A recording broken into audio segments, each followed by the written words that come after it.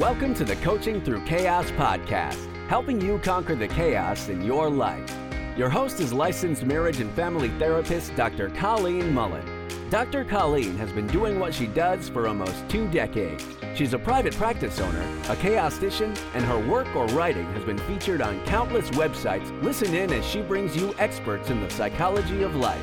They may be New York Times bestsellers, key players in their professions, or people who have overcome tremendous obstacles in life and are here to share their story to help you live your best life.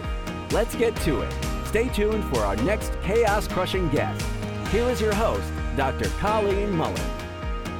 Hi, it's Dr. Colleen, and I want to say welcome to the podcast for my first-time listeners, and welcome back for those who are sticking with me through this podcasting journey. Today, we are definitely looking at gaining a better understanding of a very specific, horrific type of chaos that afflicts some people's lives. The topic today is not one that we speak of very often publicly, and very likely when it is spoken about outside of like the clinical world that like I work in, it can get dismissed. The person who talks about it can get disbelieved or even shamed for speaking up. We are talking today about the sexual abuse of boys and the consequences that subsequently linger as they become men. My conversation is with Dr. Kelly Palfy. Before she became a psychologist, she spent many years in an earlier career in law enforcement where her interest in the subject of male sexual abuse was sparked. She was going to tell us a bit about her career. It's actually quite interesting, and it has informed her work now as a psychologist. We do cover a lot in this interview. For those unsure about listening, I promise that we don't get graphic about the specifics of the abuse. The conversation is designed to inform and empower not only the survivors, but those who care about them. We cover some studies to discuss the gravity of the problem, how to identify at-risk situations, how to talk with your sons about their bodies and sexual touch, what being abused as a child can do to the attachment style of the grown man, and some great organizations that can help them heal. Now, you may have found this episode because you or someone you love has been a victim of sexual abuse. There may be triggering subjects throughout this conversation. You know, I feel like I should say you can always pause it and come back and listen to the rest of it later if there are things in here that are triggering. For me, after spending about a decade working with boys in the foster system, of whom many were sexually abused, I found Dr. Palfy's book to be a great resource for better understanding the complexity of the problem of male sexual abuse. The book is called #Men2. Let's get into the interview right now. Did you know that each time you enter Amazon to shop and you go in through my storefront at amazon.com/shop/Dr. Colleen Mullen, a small portion of everything you purchase for 24 hours goes to help support the cost of running this podcast. So go ahead, try it out. And while you're there, you'll also find some of my favorite self-care items along with the Coaching Through Chaos bookshelf, where you'll find the books for every guest we've had along the way. Thanks so much for supporting the show. All right, so I'm with Dr. Kelly Palfy, who has written the book Men2: Unspoken Truths About Male Sexual Abuse. Dr. Palfy, thanks for being with me on the Coaching Through Chaos podcast. Dr. Mullen, thank you so much for having me. It's an honor. Kelly, let's talk first about your professional experience. How did you come to write this book? You know, what was your interest in doing this? Yeah, I've got quite a unique background for a psychologist. Prior to becoming a psychologist, I was an RCMP officer, so that's our Canadian Federal Police Department. Oh. I worked in active duty for 13.5 years, and I specialized in sex crimes. So for the last 4 years, I worked in a unit called the Integrated Child Sexual Exploitation Unit. So it's part of the Behavioral Sciences Unit. And so our mandate was investigating international-based child sex crimes. Mm-hmm. So we started up the unit, and part of our responsibility was, creating warrant templates for other police departments and training other police departments on how to investigate these crimes, right? We'd often get involved with the investigations themselves, and there was obviously a lot of materials that would be seized. So we're talking about distribution and production of child pornographic images. And, evidence of sex crimes as well. So we had to be really careful to make sure that we went through all the materials that were seized sort of with a fine-tooth comb. And, I literally spent months in an exhibit room reviewing exhibits. And during this process, I became very familiar with the grooming techniques that offenders are using, right? I got to see firsthand how they prepare their victims, like mentally, physically, emotionally, right? They keep these records for their own review, right? For fantasy material for later. But one of the things I observed was that boys are victims too. Yeah. But honestly, overwhelmingly, what really got my attention and really made me sort of pay attention to men as victims was I was on a training course in Ottawa, and Sheldon Kennedy, he's a pro hockey player, or I think he's retired now, but he played for like the Detroit Red Wings, the Boston Bruins, and the Calgary Flames. So this was in 2004 before he'd released his book, and he had done some media releases, but he came and gave us a private lecture. And I'm telling you, he just touched my heart. He talked about why he didn't talk about his abuse sooner. He'd been being abused by his coach, Graham James, for several years. Oh, wow. And so he was on the same team as Theo Fleury. So they were both abused by the same coach. So yeah, he told us about why he hadn't disclosed his abuse. And his reasons were like, my parents were so proud, right? I couldn't disappoint them. We were in poverty. My career was literally lifting my family out of poverty.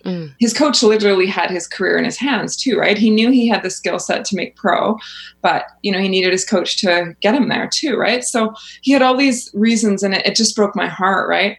One of the things that he said that really caught my attention was that he felt like other parents of his teammates knew, but didn't do anything, right? Because their kids were also becoming pro hockey players. So that absolutely ripped my heart out. And I just recognized like society has failed you, right? Yeah. And he talked about living this double life. And that is the piece that I really related to, because I was working in major crimes, and I'd go home and bawl my eyes out because I was being bullied lots of times. Right. And so his double life was like, on one hand, he was a victim, but then on the other hand, he was this pro hockey player. Yes. So I felt like I related to that very small piece.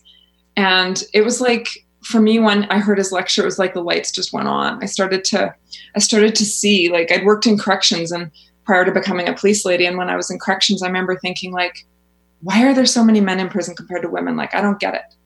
Then all of a sudden it started to make sense. Oh my gosh, there's no room for men in society to be victims, right? Like, their only option is to turn to drugs and alcohol, and that's a slippery slope, right? So yeah, so it just, and then, I eventually left the RCMP largely because of bullying, and I was kind of like, well, what am I going to do with my life now, right? Yeah. I was already started my master's degree, but I wasn't really sure what I was going to specialize in, right? So one of my profs started talking about working with male survivors of sexual abuse, and I was just like, I remembered what Sheldon Kennedy said, and I was like, yeah, I could get passionate about that. I could get on board to be an advocate. So that's really how it came about. And thank you for doing that. I mean, I've worked with abused young boys for many years, probably about a decade here in San Diego, and now work with men and with lots of addictions. And of course, there's a lot of abuse in their history. And so it is so needed for people to work with this population because they are so undercover. And we're going to get into why that is throughout this interview. And one of the things that you talk about, and anybody that knows me knows that I love numbers. And I was just blown away when in the beginning of the book, you cite some studies that were done. And there was one study in which there was 153 participants who are convicted molesters, and they estimated that they each molested over 150 victims. And I was just blown away that they'd have access to so many kids. Why do you think that is, that there is that kind of prevalent access once somebody breaks that line and becomes a perpetrator, that they then seemingly find so many other victims to abuse? If I could just add to this, Colleen, like this research was done in 1987. So this is prior to the internet, right? So how much more access do these guys have now, depending on how you're defining abuse, right? Like I think, distribution of child pornographic images re-abuses the same child, right? But But as far as like contact offenses, I would say that, why do they have such access would be the extreme effort that they put into it, right? Like high levels of effort, of deceptive effort, right? Like these offenders insert themselves into the victims' lives, right? So they are predatory. They will move mountains to get to kids. They will change careers, insert themselves into volunteer positions, pastoral positions, those kinds of things, right? Anywhere where they know they'll have access to children. And it's like they have a radar for vulnerable children, right? I mean, any child needs attention and love, and affection, right? But they watch for the children that seem to be lacking in this, and then they will target those children, right? So kids with low self-esteem, kids in need of relationships, maybe the rebellious teen, kids being picked on by their peers, those having problems with their parents, those having problems in school, that kind of stuff. Mm-hmm. They might use a little self-disclosure and say, oh, I went through that too, right? Like, this is what happened to me. I get you. I see you, right? So they'll do anything to win their victim's affection, but they also will, so that we call this grooming techniques, right? But they'll also groom the parent. So, they're at the same time that they're working the child, they're also working the parent, right? Like, hey, I see little Johnny is not doing well in school. I happen to teach math. Can I help him with it, right? Like anything, they'll fill any void. They'll learn about their victim and then they'll meet that need, right? Like I said, they'll move mountains. And in doing that, then, the boys, I have found, and I think you probably have too, that like they don't often register the abuse as abuse. And even as men, when they tell their story of their life, I've had several conversations I've been doing this almost 20 years, and I've had several conversations where you say, well, then after that abuse happened, was there anything else? And they'll say, oh, I didn't realize that was abuse. And they really just don't register. Do you think that is about societal factors? Like, what do you think that's about, that it really just kind of doesn't even get lodged in their brain as something that was negative in that way, an abuse? Again, it goes back to, oftentimes it goes back to the grooming techniques, which is something that I go over very thoroughly in my book. Mm-hmm. Yeah, they're very premeditated. The victims typically have a genuine affection for their perpetrators, right? Yeah, there's lots of reasons, right? They, first, the offenders will work very hard to make them believe that their relationship is just a relationship, that it's not abuse, right? That it's okay that what happened happens, right? Typically, if it's not violent, it's often confused as like a coming of age relationship, right? Like a young teenage boy that is groomed by a much older male, and it becomes sexual. Absolutely, right? And so there's, well, first off, like if I could slow it down just a little bit, like the grooming process is very deliberate and premeditated and progressive, right? So grooming doesn't start off as sexual abuse. It starts off as, hey, let's play football, right? Or let me teach you how to subdue your assailants or whatever, right? So they'll introduce this touch, right? They introduce touch, they desensitize them to non-sexual touch, and then eventually, get them into positions where they're alone with them, then eventually get them into positions where they're, reason to have their shirt off. Hey, we should do this without your shirt on or whatever. Or they'll spend the night, or they have to change their clothes or whatever.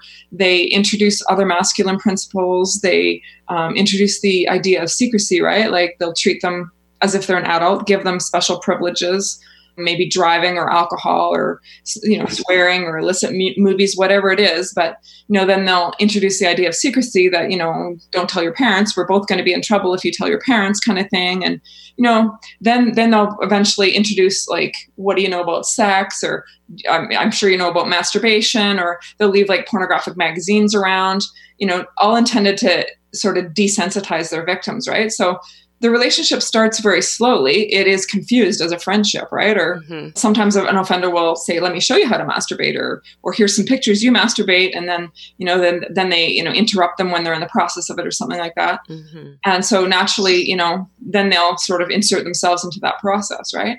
A body's made to enjoy arousal, right? That's the way God designed us. But it's very confusing for a victim. So even though they might be terrified in the beginning, their body, may have, part of it was enjoyable, like the physiological release or the arousal piece was enjoyable. So yeah, it's confusing for them. So they don't register it as abuse, right? So there's a lot of that goes on, but then, and the family, as you said, the parents very much are often involved or know of the perpetrator and don't realize what's going on. And so when there is like a disclosure to the parent because there's some confusing feelings or the parent can get confused about what's going on or even think that the kid is out to harm the perpetrator, right? And it leads to what's called secondary trauma. Can you talk to us about what that is? And then, like that happens a lot. It happens a lot with female victims. It happens with male victims. Can you talk about how secondary trauma happens then that also is an obstacle to overcome for so many victims? Absolutely. So yeah, secondary trauma is basically something that occurs when a victim does come forward and they're met with like an unhelpful response, right? So it could be disbelief, shame, blaming, minimizing, anything like that. It could be done by a parent or maybe by the police, right? So oftentimes, like you said, sometimes the parents may have, we call it willful blindness, right? So they may have this sort of minor inkling that this could be true. But the reality of it is, if it was true, it would be so horrible that it's like there's a physiological response in their brain that just kind of disregards it or minimizes it and said, no, that's not true, right? Like, yeah, it's very common, unfortunately, when children tell their parents or tell a teacher or something like that. Sometimes children won't give full disclosures too, right? They'll give a partial or a cryptic disclosure, and then they're met with like a minimization or a blaming attitude, like or just even familial messages that have been sent, like, some families send the message that, whatever goes wrong in your life is your fault. So even after the abuse, maybe they don't even talk about it, but they're already sort of re-victimized at the thought of telling their parents, right?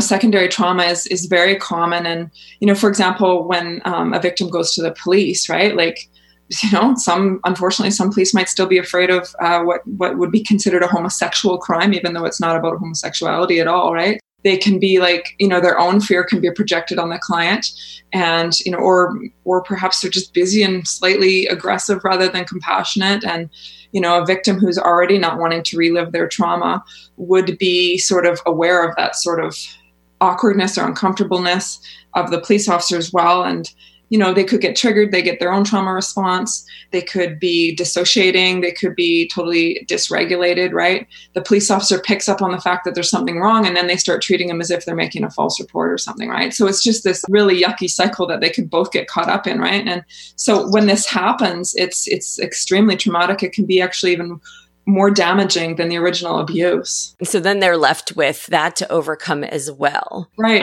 And then they grow up to be men that are living with the repercussions of childhood abuse. And I know I do a lot of relationship work and a lot of addiction work, and that entails a lot of times untangling the kind of broken attachment styles that can form of how they attach to other people in relationships that are born out of abusive relationships when they're children. And can you talk about what can happen or develop as far as an attachment style in a relationship for a man who was molested as a child? Yeah, for sure. I mean, this isn't my area of expertise, but I do know a little bit about it, right? So, basically the concept is that our early experiences in life, especially if they're traumatic, they sort of become the lens through how we see the world, how we see ourselves, how we see other people, right? So whatever our view of the world is based on our childhood kind of comes to taint our ability to be in healthy relationships in the future, right? So we call this an attachment style. Very commonly, if someone has been abused, they would develop, one of 4 attachment styles. First being insecure or anxious, right? So these type of people are, plagued with a highly active sensitivity to any sort of perceived threat, right? So they can do okay in their relationships. They can have healthy relationships, but if there's any sort of threat to that relationship, they kind of go on high alert. So these are the people that need a lot of reassurance, right? Right. And it can be things as small as somebody coming home an hour late from work that can set off that insecurity that says that, like as you say, a threat to the relationship. It's not always what we think of as threats to relationship. It can be about, can I trust this person? Where were they for that hour? And it could just be stuck in a traffic jam and got lost in the music on the way home, but they make up stories in their mind by the time the person comes home, and it can be very insecurely attached. Yeah, absolutely. And that story would be like, oh, he's leaving me, or he's cheating on me, or she's she doesn't love me anymore. She finally sees the real me and she's going to leave. Yeah. So, And so the second one is like an avoidant attachment. So these people kind of see themselves more as the free spirit type. But really they also see relationships sort of as a threat to their independence, right? Like on one hand, they want relationships. They deeply, deeply desire relationships, but they also fear them, right? So these are the people that kind of work really hard to keep intimacy at a safe distance, right? Like, they might be really love you over the phone as long as they're 1,000 miles away, but when they're close, they're going to be picking fights. So it's in some ways they need a lot of distance to feel safe. And there may be people listening that are relating to those styles and weren't abused. This can come out of other things that happen when we're young as well. It's just a general sense of the different attachment styles. But these are a couple of the ones that really kind of show up when people in particular have had what we would call attachment injuries when they were young. That said, they can't trust someone who's close to them, or they have to have relationships in secrecy because there's a threat of something, being held over them. So these are just a couple of the primary styles that can happen after an attachment injury when they're young. Yeah. So then the next one would be disorganized, right? So that's sort of a combination of the insecure and the avoidant, as I understand it. There's a lot of different definitions of these, unfortunately. They have sort of a negative view of themselves and others. So they might see other people as capable of loving them, capable of being in healthy relationships. But again, this underlying idea that if you got to really know me, you wouldn't love me, you'd throw me out, right? They don't believe they deserve healthy relationships. And they might, again, they want relationships, but they're going to push people away because they're scared of getting hurt. And when we hear all of this, we can see how because men don't do a lot of talking about this and women are the ones that kind of show up more so in the research for who goes to therapy for these kind of things, we can see how someone may develop a substance abuse problem, right? Where they just start numbing themselves through the years, or when things get too scary in a relationship, they get too close and they feel threatened, they start numbing themselves. But it usually starts very young when they start realizing maybe what's happened to them or how they think they are perceived. Because a lot of times victims feel like you can see it right across their forehead that they're a victim, that this has happened to them. And God forbid they enjoyed it in some way and are so confused. They think there's something really terribly wrong with them. And on that end, I know the parent, when they find out and know that this happened, they can feel so absolutely guilty and can feel like, oh gosh, I should have seen it. I shouldn't have let him go with that person. Or, when they were doing the extra coaching, I should have known something was up. These men, as you said, they are so skilled and deliberate and will, as you said, move mountains. They will get new careers in order to have access to kids. So what do you want to say to parents? I mean, obviously it's not their fault. And a lot of times you really can't see it, but if they're listening and going, gosh, I suspected something, but how would they know? Are there any telltale signs that they could look for that their son may be being groomed or being victimized? Colleen, you just said something really key, right? Like you said, they may suspect. So first, yes, there are some signs and I will mention those. But I think first off, if you ever suspect, do not minimize it. Do not push that aside. Dig in, investigate, ask questions, right? Right. I mean, again, that concept of willful blindness, I think it's really important that people understand that we are hardwired to disregard information that would be too awful, right? We are hardwired to give people the benefit of the doubt. And of course, you've got an offender working really hard to convince them that there's nothing wrong. So, but I would say, yes, first off, if you have that gut instinct, they say we're learning that there are a lot of neuroreceptors in our gut, perhaps even more than our brain.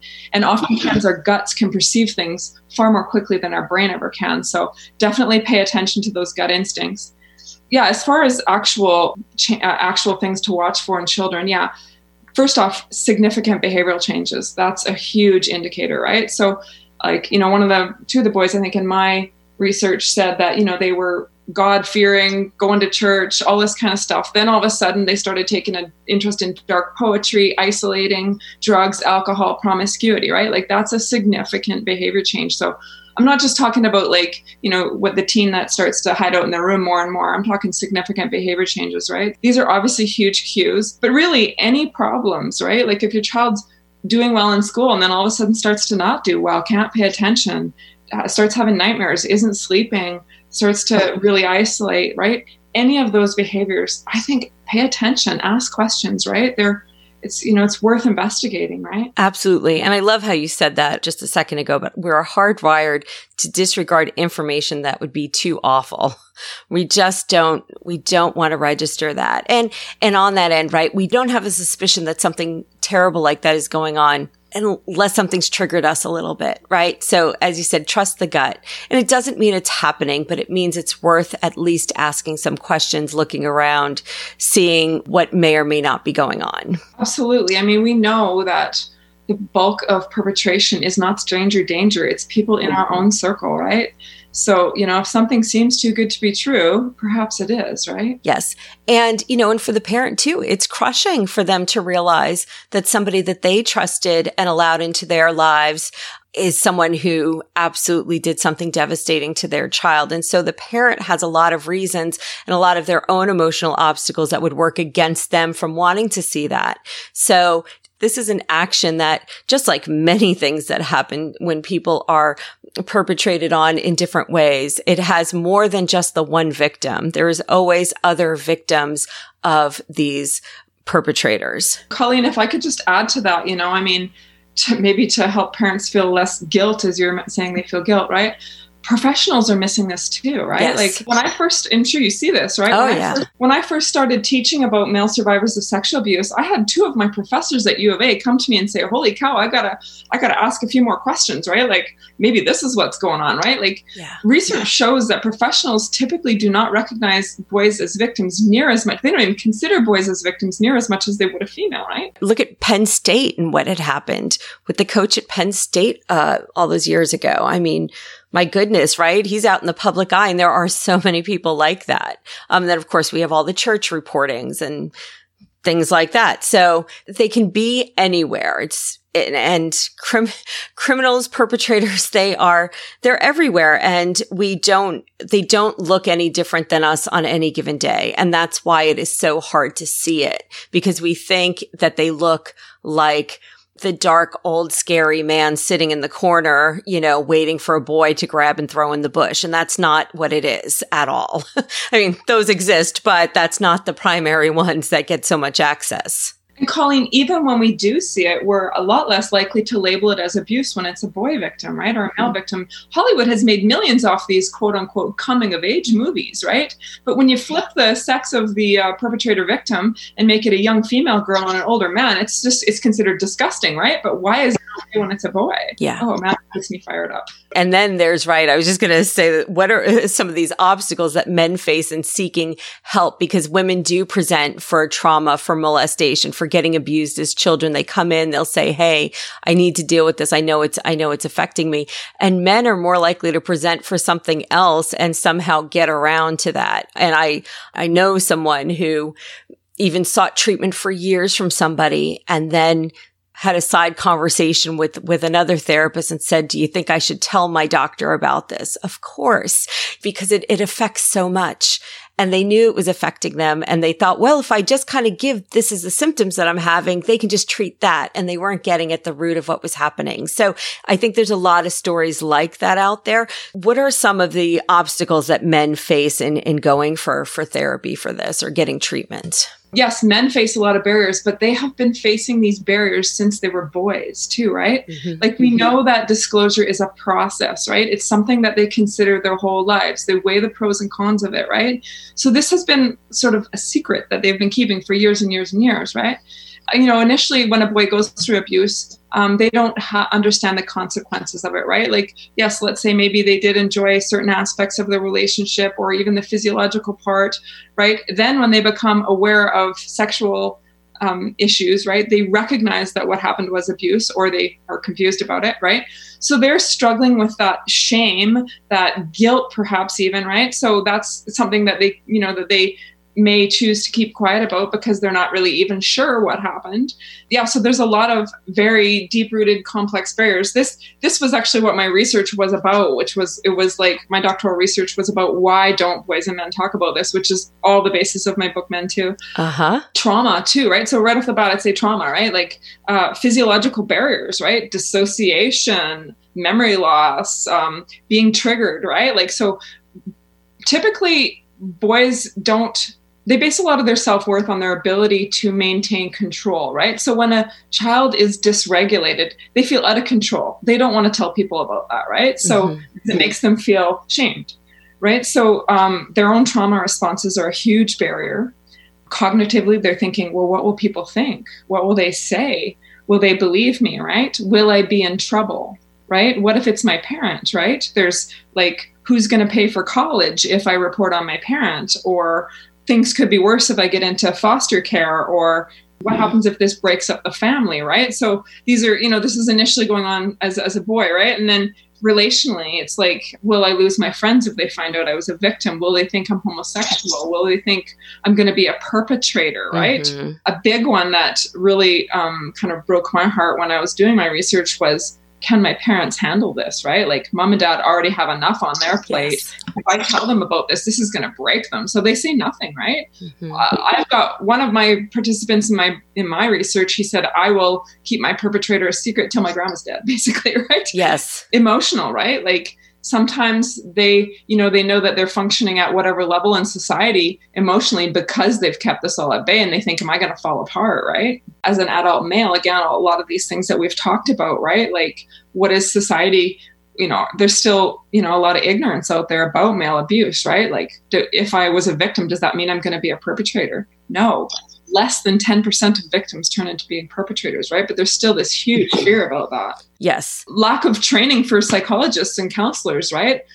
Like I said, a lot of these people are not recognizing that boys and men might be victims too, and not asking those tough questions, right? Research shows that boys and men still need prompting, right? To sometimes to disclose. Oh, right? Absolutely. And like we said earlier, even to recognize that it was something that is seen as abuse, especially if it happened in the teenage years and they think that they somehow were consenting to this adult relationship with somebody. Like, and maybe they've tried a partial disclosure by telling their friends or somebody, hey, my teacher abused me. And their response is, oh, she's hot. I wish that happened to me, right? Yes. Like, no, you don't. It's very different to have a fantasy for an authority figure than actually being abused by your teacher, right?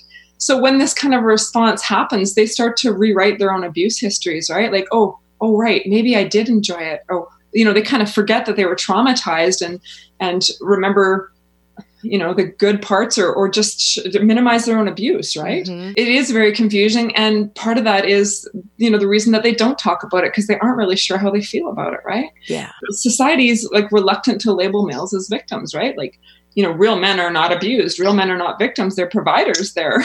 Well, right. And even in saying that and them coming out and saying I was victimized, right, for them to label themselves as a victim. And yes, we know like we can, they're survivors. It's more empowering and all that stuff. But the word is still that they were victimized. And so for them to even come out, it can almost be a hit to their masculinity as well, and make them weaker and whatever their thoughts are about their manhood, to admit that something like that happened and that it was an abuse of some kind and they were victimized. Somehow they think that they could have stopped it. And we know that they can't when they're kids. You can't stop it when you're a kid. And Colleen, what you just said about like men not wanting to be viewed as less than masculine or whatever, which is so true. I love the way Brene Brown addresses this.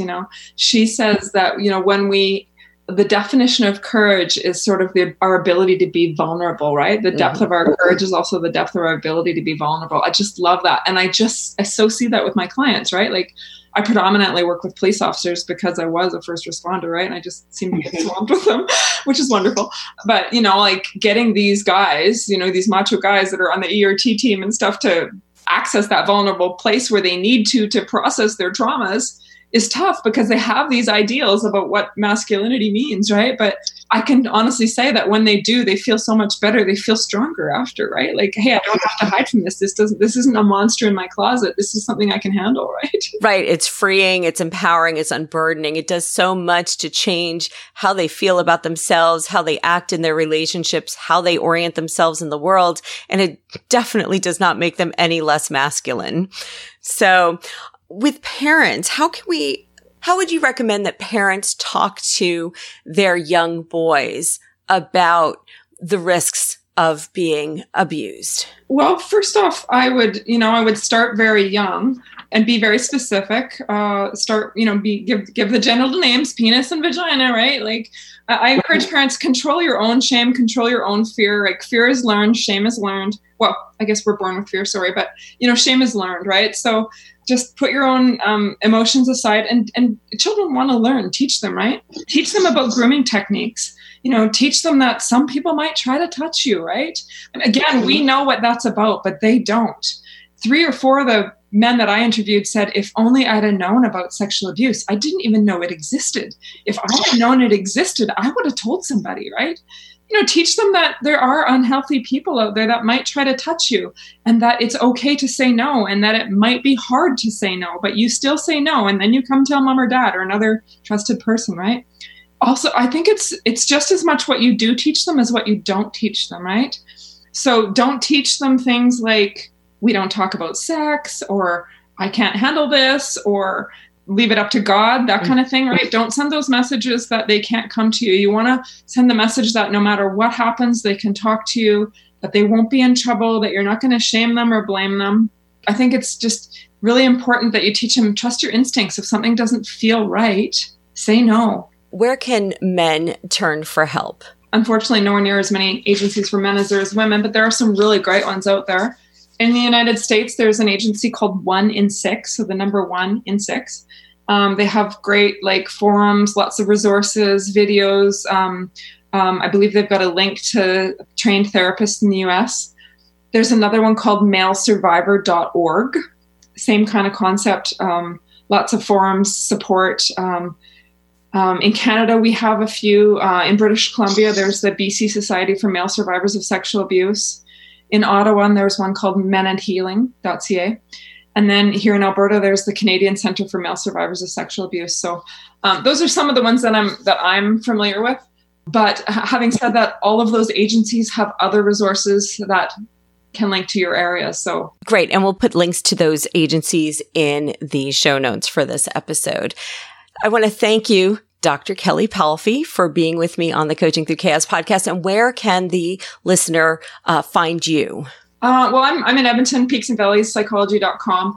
My book, it's available on Amazon, Audible, ebooks, all kinds of resources. But I'm in Edmonton, Alberta, Peaks and Valleys Psychology. And we will also add the book to the Coaching Through Chaos bookshelf on Amazon. So you just follow the show notes and get yourself over there and get a copy of it if you're interested in learning more on this topic. So thank you so much for being with me on the show today. Thank you.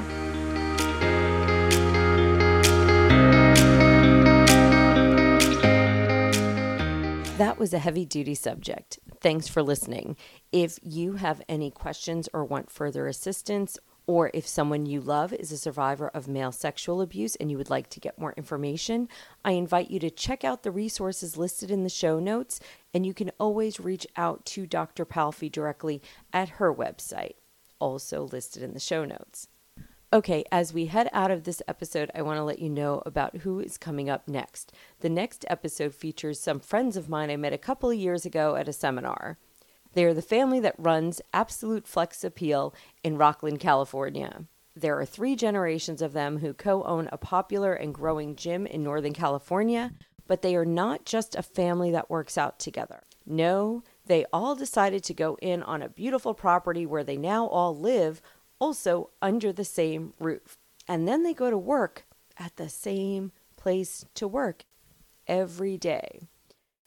I am fascinated by that because, I did not come from the type of family where we want to hang around with each other all the time. So I am just curious to ask them all sorts of questions about how they come together in tough times, how they talk about money as a business owning family, and how they set healthy time away from talking about the business when they're all at home together.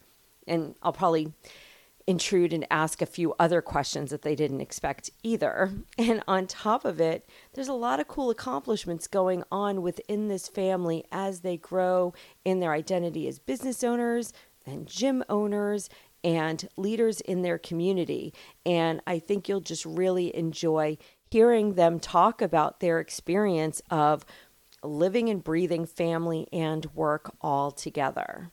And before I go, I want to make sure that I thank you for joining me today. I really appreciate that in all the chaos that we have going on in the world, that you have taken the time to listen to this episode. I do look forward to having you join me next time too. And before I really get going, I need to thank my editor, Steve Cosio at Podcast Mansfield. I love being able to keep the podcast going and growing without having to do the editing. All right, I have one last announcement about the show. So, if you've been sticking with me, you know the last couple of episodes I mentioned the Patreon page launching. So October 1st was the actual launch date of the Patreon page for the podcast. So you can go to patreon.com/coaching through chaos podcast, where you can find 4 levels of membership.